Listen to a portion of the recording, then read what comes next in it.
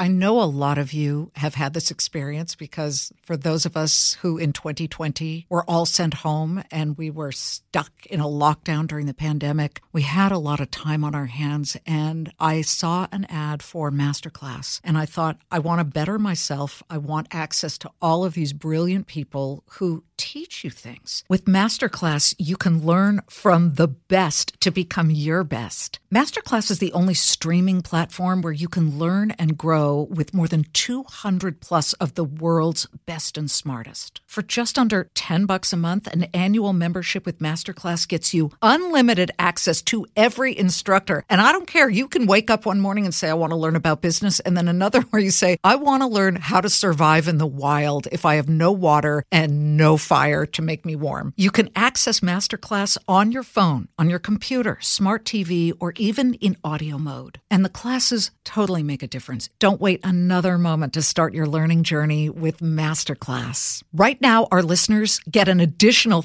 15% off any annual membership at masterclass.com/Liz. That's 15% off at masterclass.com/Liz. Masterclass.com/Liz.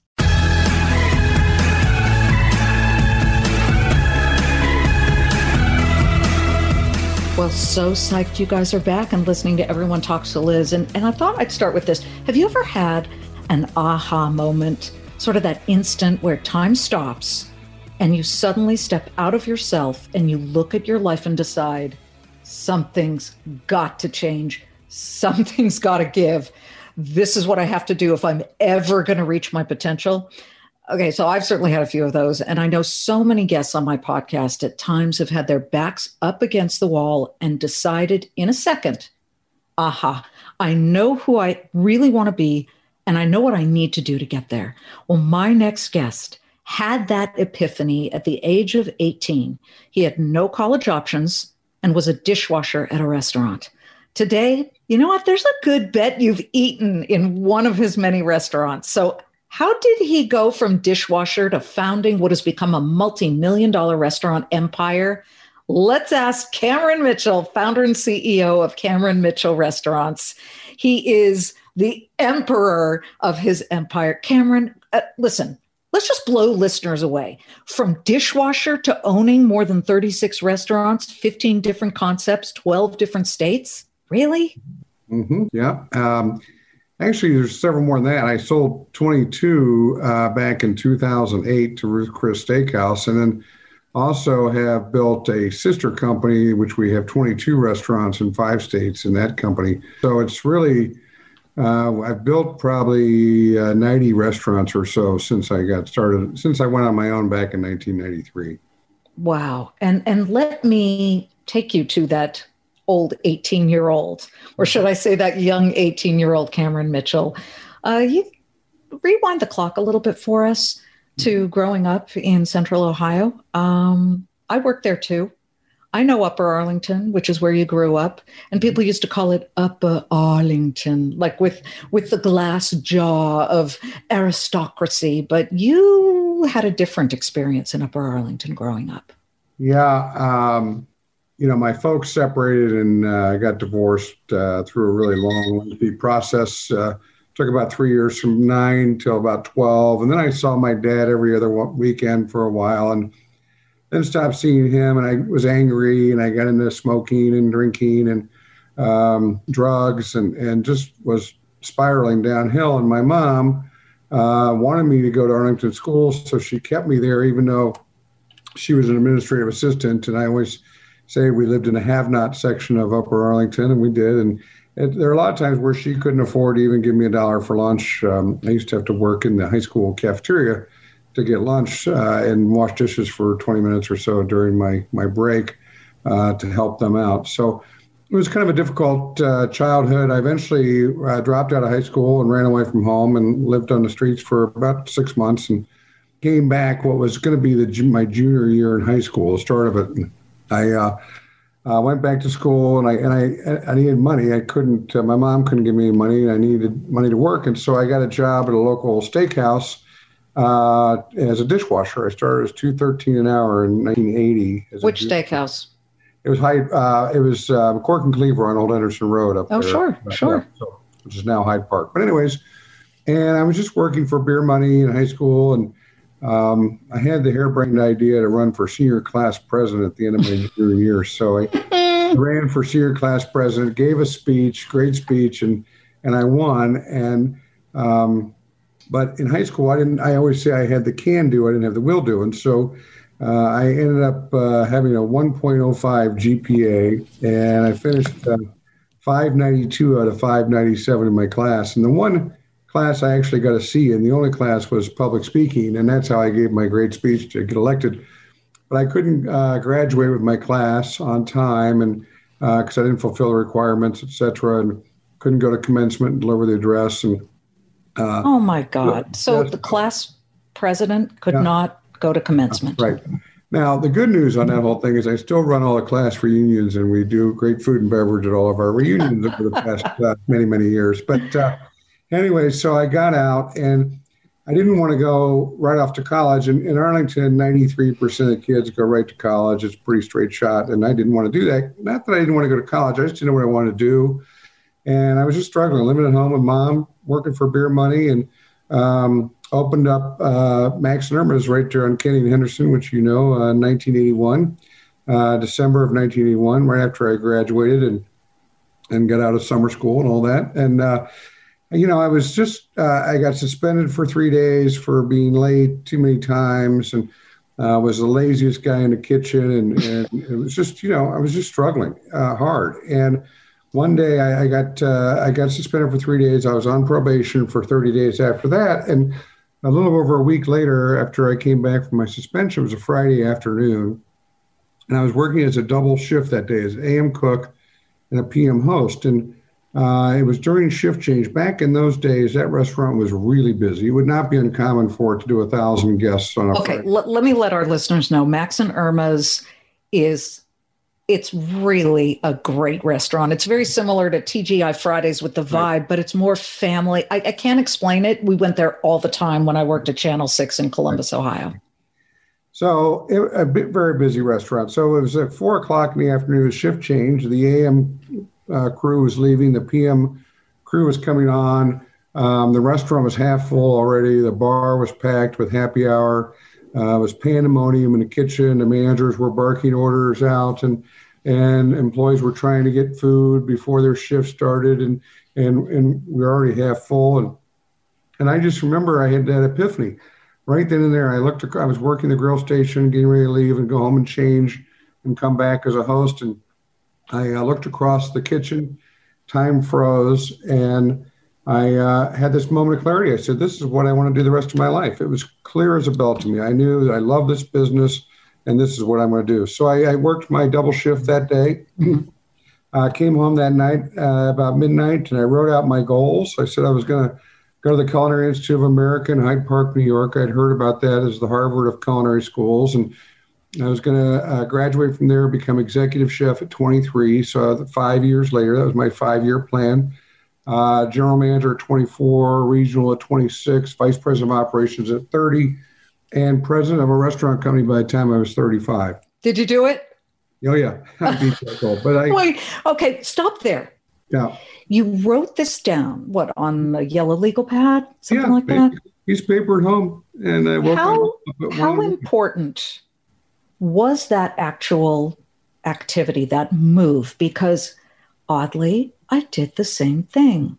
Back in the day, I said, okay, in a year, I better get a job in local news as at least a weekend reporter or something. And then in 5 years, I want to be in a top 30 market. And then I need to be at the network in such and such a years. I didn't hit all of my metrics when it came to the timing of it.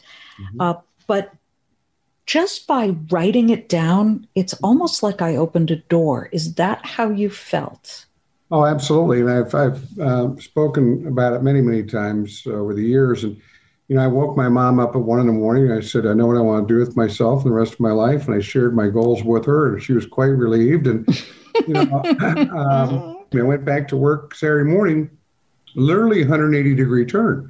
I was from the laziest guy in the kitchen to the hardest working guy in the kitchen, the guy with the lousiest attitude in the kitchen to the guy with the best attitude in the kitchen. And and I was no longer working for the man or for somebody else. I was working for myself and my career and my future, and really never got outworked since and never looked back. And I applied to culinary school. I got turned down because my high school grades. So they had me go to a local community college and take a math and English course, and I did. And I got A's and reapplied, and I finally got in, and ended up having a great time and fell in love with the Culinary Institute. It's the Harvard of culinary schools, and I eventually became on the board of trustees, and eventually became the first ever alumni board chairman, and I led that school for a number of years, and a great relationship there. Let's let our listeners know.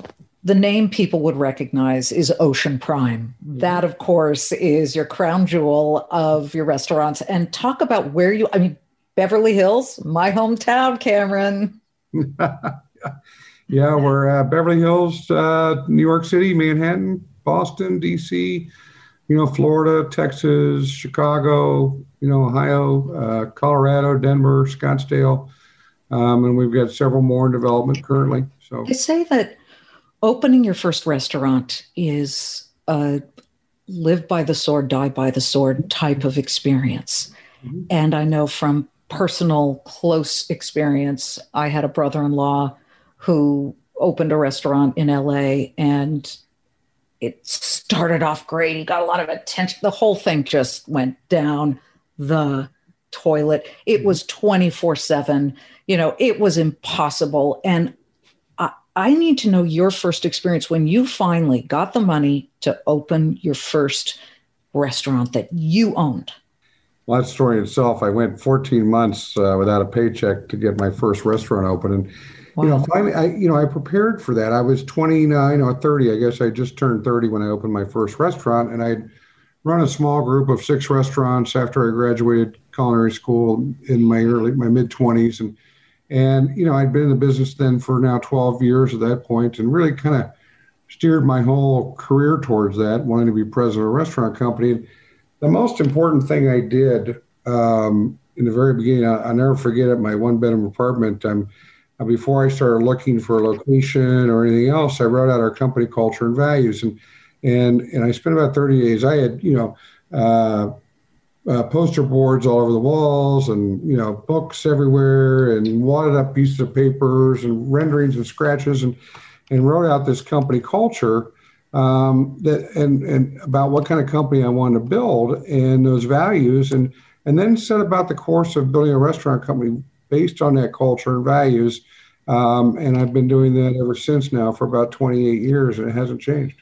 It hasn't changed, but for people listening right now thinking, we are still making it through this pandemic. Mm-hmm. Some of them may be restaurant owners. Some of them may have lost their restaurant. We know that hundreds upon hundreds of single-owned individual restaurants have gone under. It's been a horrific time. Talk about the really difficult moments. We can sit here and talk about how great everything is now, but mm-hmm. Do you remember times, can you speak of something specific where you thought, I'm hanging by a thread? Yeah, we like to call those near-death experiences, and I've had a number of them along the way. There's no doubt about it, and I've used that experience. That was very helpful to get me through COVID. Now, when we had a near-death experience with COVID, it was horrific there in the beginning. We closed all of our restaurants in a matter of 4 days and went from $325 million a year in revenue to zero in 4 days. It was just brutal, but. One that comes to mind other than COVID this year, which everybody knows about, but on 9/11, when 9/11 hit, I had 3 restaurants scheduled to open in the next 45 days. And, we had nobody in our dining rooms. It was a tragedy to be set America there, the attack. And, on 9/11 was tragic. But I remember going to work on 9/12. What are we going to do? We had no money. We had 3 restaurants getting ready to open. There's, nobody's flying. The airlines are shut down, and America basically got shut down. And, we had to figure out a way through that too. And a number of times over the years, I've had to call friends on Thursday night to make payroll on Friday, But there's been a lot of those difficult times over the years. I remember my bank came to me in 2004 and announced that our credit cards have been hacked into. We were one of the very first companies that ever had our credit cards hacked into, and the original deal was going to be $25 million in penalties and fines to us. And, we had done nothing wrong, but, and finally we were able to work our way out of that. And I ended up paying about $1.6 million, but I was relieved that day when I realized it was only $1.6 million, because then I knew it wasn't a fatal blow. We were going to be able to handle that. And the bank lent us the money and we paid it off over a few years. But, so there's been a lot of those throughout every entrepreneur has to go through that. It's never smooth sailing, but I live by, failure is not an option. It's just, I fear failure all the time, but I also know in my heart it's not an option. I'm a true entrepreneur in the truest sense of the word, where, you figure out a way, whether it be around, dig through it, change course, whatever the case may be. But there's always a solution somewhere. You just need to look hard enough for it and work hard enough for it. So, well, in the beginning, when you were growing this chain, what would you say to yourself? Did you have a mantra on a loop tape in your mind? I like to hear these from entrepreneurs. I remember Steven Spielberg said that when he was shooting Jaws, he was way over budget, and he was terrified to tell the studio. This was his first big picture. He was in his 20s. And he said he was literally sick to his stomach at night. And he resorted to putting talismans under the pillow. Somebody said, this will bring you good luck. But in his mind, he kept saying, I've got to get through this. I've got to get through this. Yeah, I think, not much could have been worse for me than when I was a runaway and high school dropout, and I had to scrape 28 cents together through couch cushions and so forth to buy a box of macaroni and cheese and cook it without any butter or milk.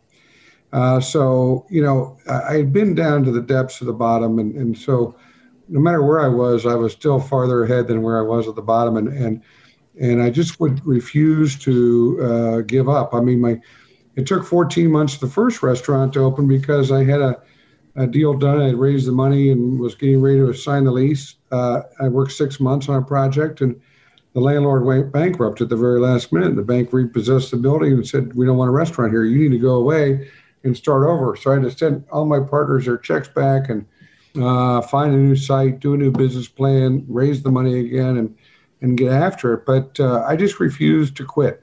And I remember laying in bed. We just bought a new house with my wife here. We moved in April 3rd. So we'd shut down our company January or March 24th.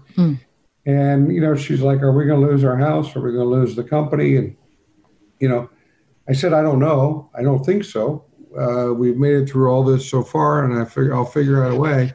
But I can't guarantee you that. And but again, I got up every morning, went back to work. We closed on Friday or Saturday that weekend, and I was back to work Monday and figuring out a way to get through it. And so, what's your message to would-be entrepreneurs about the hard times?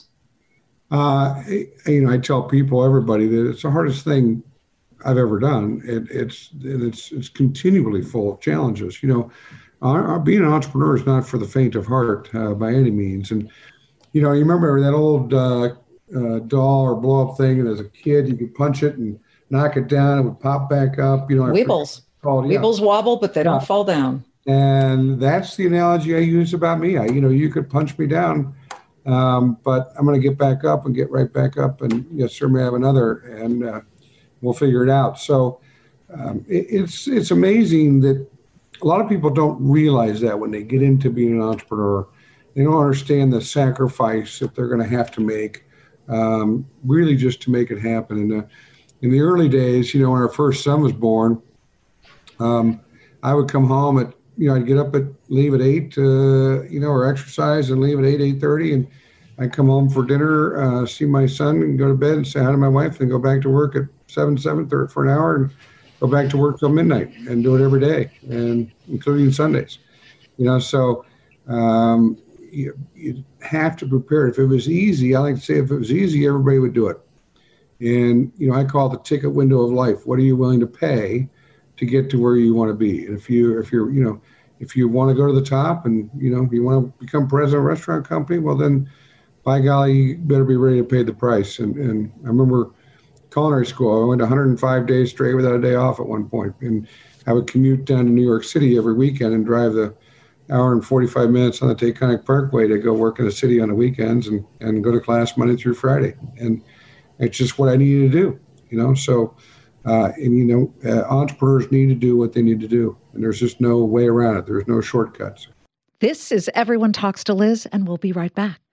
Hey, folks, it's your man, Keyshawn Johnson, here to talk about Angie, formerly known as Angie's List, your go-to home services marketplace for getting all your jobs done well. Now, you might be wondering, what exactly is Angie?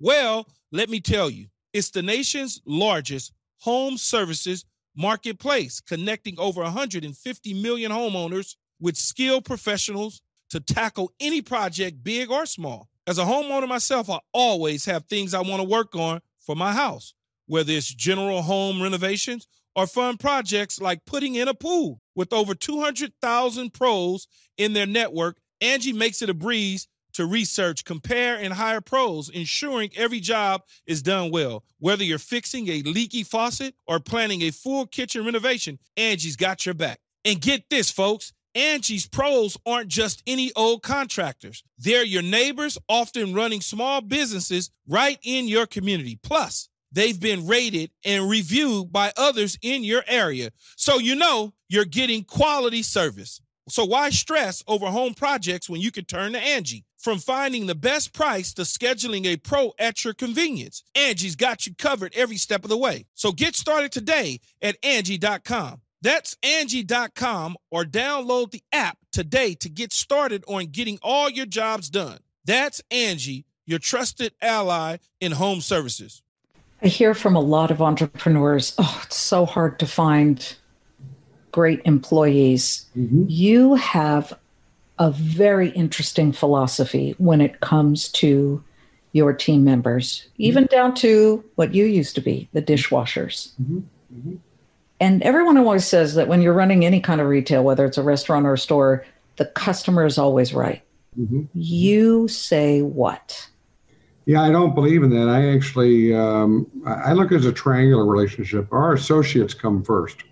That's what we call our employees. We used to have 4,500 pre-COVID. We're down to about 3,500, 3,800 now. But those people are the lifeblood of our business. And so they're the most important aspect of our business. So I look at it as a triangular relationship. I look at take care of our people. If we take care of our people will take care of our guests, and our guests will take care of our company. So I actually say we don't even have a direct relationship with the guests. We have a direct relationship with the people we serve and who work with us and spend their time with us. And they know they're the most important to us, and they in turn care about us. And so they in turn want to take great care of our guests. And, we have, we're one of the top restaurant companies in the country in terms of percent of profitability and same-store sales gains every year because of the way we have some of the industry lowest turnover of our people because of the way we take care of them. And just a couple simple of examples of that is, we're closed major holidays, all major holidays, because I want our people to be with their families and so forth, where we could make a lot more money if we were open on some of these major holidays. But yeah, you could. It's just not the most important thing to us. And, when I sold our 22 restaurants in 2008 to Bruce Chris for $92 million. I gave 5% of that, $4.6 million to our team, to our management teams.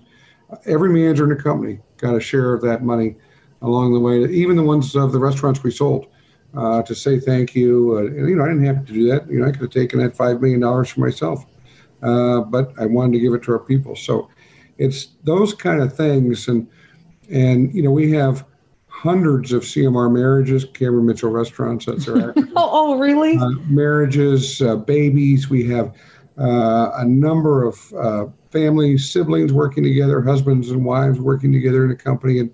And it's a true family affair. We care for our people. We raised a bunch of money here right after the COVID broke out to take care of our people. And it's just, they don't forget that. And they want to take care of us. And so because of the way we take care of them. So we have a little motto in our company, and it's the title of my book called "Yes is the Answer. What's the Question?" We don't say no. I mean, if you want time off, yes. Can I do this? Yes. Can I? Whatever. We want to take care of our people, and that also translates to our guests. Yes is the answer with our guests too. You can't come into our restaurants and can I get something different? Yeah. Well, yes, sure you can. If we can do it, we'll do it. And so that's that methodology, and that kind of culture and values. We define ourselves as great people delivering genuine hospitality, and that's so easy to define these cultural pillars of our organization. We all know great people in our lives. Delivering means someone's receiving. Genuine means from the heart, and hospitality, treating guests and people like we treat people in our homes. So that's how we treat everybody. And it sounds like yes is the answer. What is the question? And your philosophy about how that should be when you run a business could translate to anybody's business. Absolutely. Absolutely. And I've gotten hundreds of letters over the years of people who have left our company to either start their own restaurant or go in whatever endeavors they were working towards, and have written me back and said, listen, I've used your culture and philosophy and values and my new, business or whatever, and I can't thank you enough for instilling that in me and sharing that with me, and on and on and on. Well, it shocked me once. Okay, I'm going to totally call out somebody here, the company here, but Whiskey in Vail, I love it. And we love sushi. So, you go to Matsuhisa Nobu, right? Mm-hmm. I said, why are we even going here? I went there and, typical Californian, you're like, can I have the chicken salad without the chicken and without the salad? Okay. Mm-hmm. We always have to special order, especially Jews. I'm Jewish, everything has to be changed. Mm-hmm. It's so stupid. But I said, can I have the spicy tuna roll? Do you have brown rice? No. Okay, that's weird, but okay, fine. I'll do white rice, but can I have spicy tuna with some avocado? No special orders. Yeah. Like, you guys ain't that great. Okay, there are other options, but I thought to myself, that's not a great way to run a business. Right. Oh, it drives me nuts. But that seems to be the thing that can translate to any type of business where you say, you know what, we'll figure it out. We'll help. We'll try our best and make it work for you. Yes is the answer. What is your question? Right. Cameron, what do you want to leave us with? Because again, we have a lot of people right now who dream of starting their own business. And sometimes, Shakespeare said, it's an ill wind that blows no good, meaning there's always something that comes good out of something horrible, or if nothing good comes out of it, it really is an ill wind. Mm-hmm. And what we found with COVID is that people who lost their jobs are like, well, it's now or never. I could do something here that I've always dreamed of doing. What's your message to them? Well, first of all, as we already touched on, is goal setting. Setting your goals, writing your goals down. And I still, to this day, so Liz, I'm at what I call the fourth quarter of my career. I've been in the restaurant business over 40 years now, and I'm definitely in the fourth quarter. Maybe I get some overtime, who knows? But I have on my desk my yellow legal pad. I always use them, and it says it's entitled My Fourth Quarter Goals. So I still goal set today and write out my goals today. So goal setting is first and foremost. Secondly, prior preparation. I was preparing for 12 years for my leap to go on my own. And, I've learned so much since then, obviously. But a lot of people jump in without the preparation and just think, well, I'm just going to do it. It's going to be easy. And it's not. You have to understand that to be willing to sacrifice and to work harder than you ever thought. It's going to take twice as long as you ever thought. And it's going to be easy to quit. A lot of people can quit. And but the worst thing can happen to you is failure. And okay, you fail. And what's worse? Going through life, never taking that chance, never pushing yourself, or maybe going through life and failing. Many entrepreneurs you see fail the first time and come back and do it again, and are more successful the second time. So. It is a part of being an entrepreneur. You're going to take steps backwards. You're going to get hurt. But as long as you're prepared for that and you've thought out your business, and remember it's people. I tell people all the time, we talked earlier about some of those hairy moments along the way. And people are generally willing to help you. All you got to do is ask. A lot of people are afraid to ask for help. And, I found all along, I wouldn't be sitting here today if it wasn't really for hundreds and hundreds and thousands of people helping me along the way and, giving us a chance and so forth. Those original partners that invested, that took a chance, on and on and on. And, you cannot do it alone. This is not a single game. This is a team game. Any entrepreneur has to understand that, and they will not get there by themselves. They need to enlist the help of and support of many, many people around them. And do the work. Yeah, and always do the right thing. Never cut corners. I remember we just opened. I've been open about a year. We just opened my second restaurant. Our executive chef, who was really, really good at the time, I was at our first restaurant. I was opening the second, and he ended up, verbally abusing one of our female managers. This is 25 years ago, 27 years ago. We have a part of our culture is we treat people with eloquent language and respect and all that sort of thing. And I found out about it. I left and immediately went to the restaurant, and I ended up firing him. And and within minutes of arriving in the building, and it was what I call these crucial tests of our culture. Our associates come first, and if I allowed that to continue and didn't fire this guy, then our culture might as well throw it out the window. So you get these tests along the way that you have to do the right thing, or else you just throw out all your hard work out the window. And I didn't have a chef to replace him. I promoted two young little went behind the ears sous chefs. I said, "Oh, you guys are in charge now." And one of those young guys is still with me today. But so, anyways, it's just you get those. They come in many different shapes and forms, but you're going to get tested like you never tested before. And you're still getting tested, and you're still throwing every fastball and curveball at your business, trying to keep it going during difficult times, and you are succeeding. We wish you the best of luck, Cameron. Thank you so much. Well, thank you, Liz. It's been a pleasure to be with you today. Cameron Mitchell of Cameron Mitchell Restaurant. And I hope you guys heard through that message, one of the most important things that jumped out was where he said he worked 105 days straight. Okay, get ready. That's what winners do. You look at these people, all of my guests on Everyone Talks to Liz, none of them took the shortcut, because the shortcut doesn't lead you to the top. So Cameron really eloquently puts it all together. And once you get that money, or even if you're trying to grow it or build it, come watch me 3 p.m. Eastern on the Fox Business Network, the Claim and Countdown, the all-important final hour of trade. I'll see you guys next time.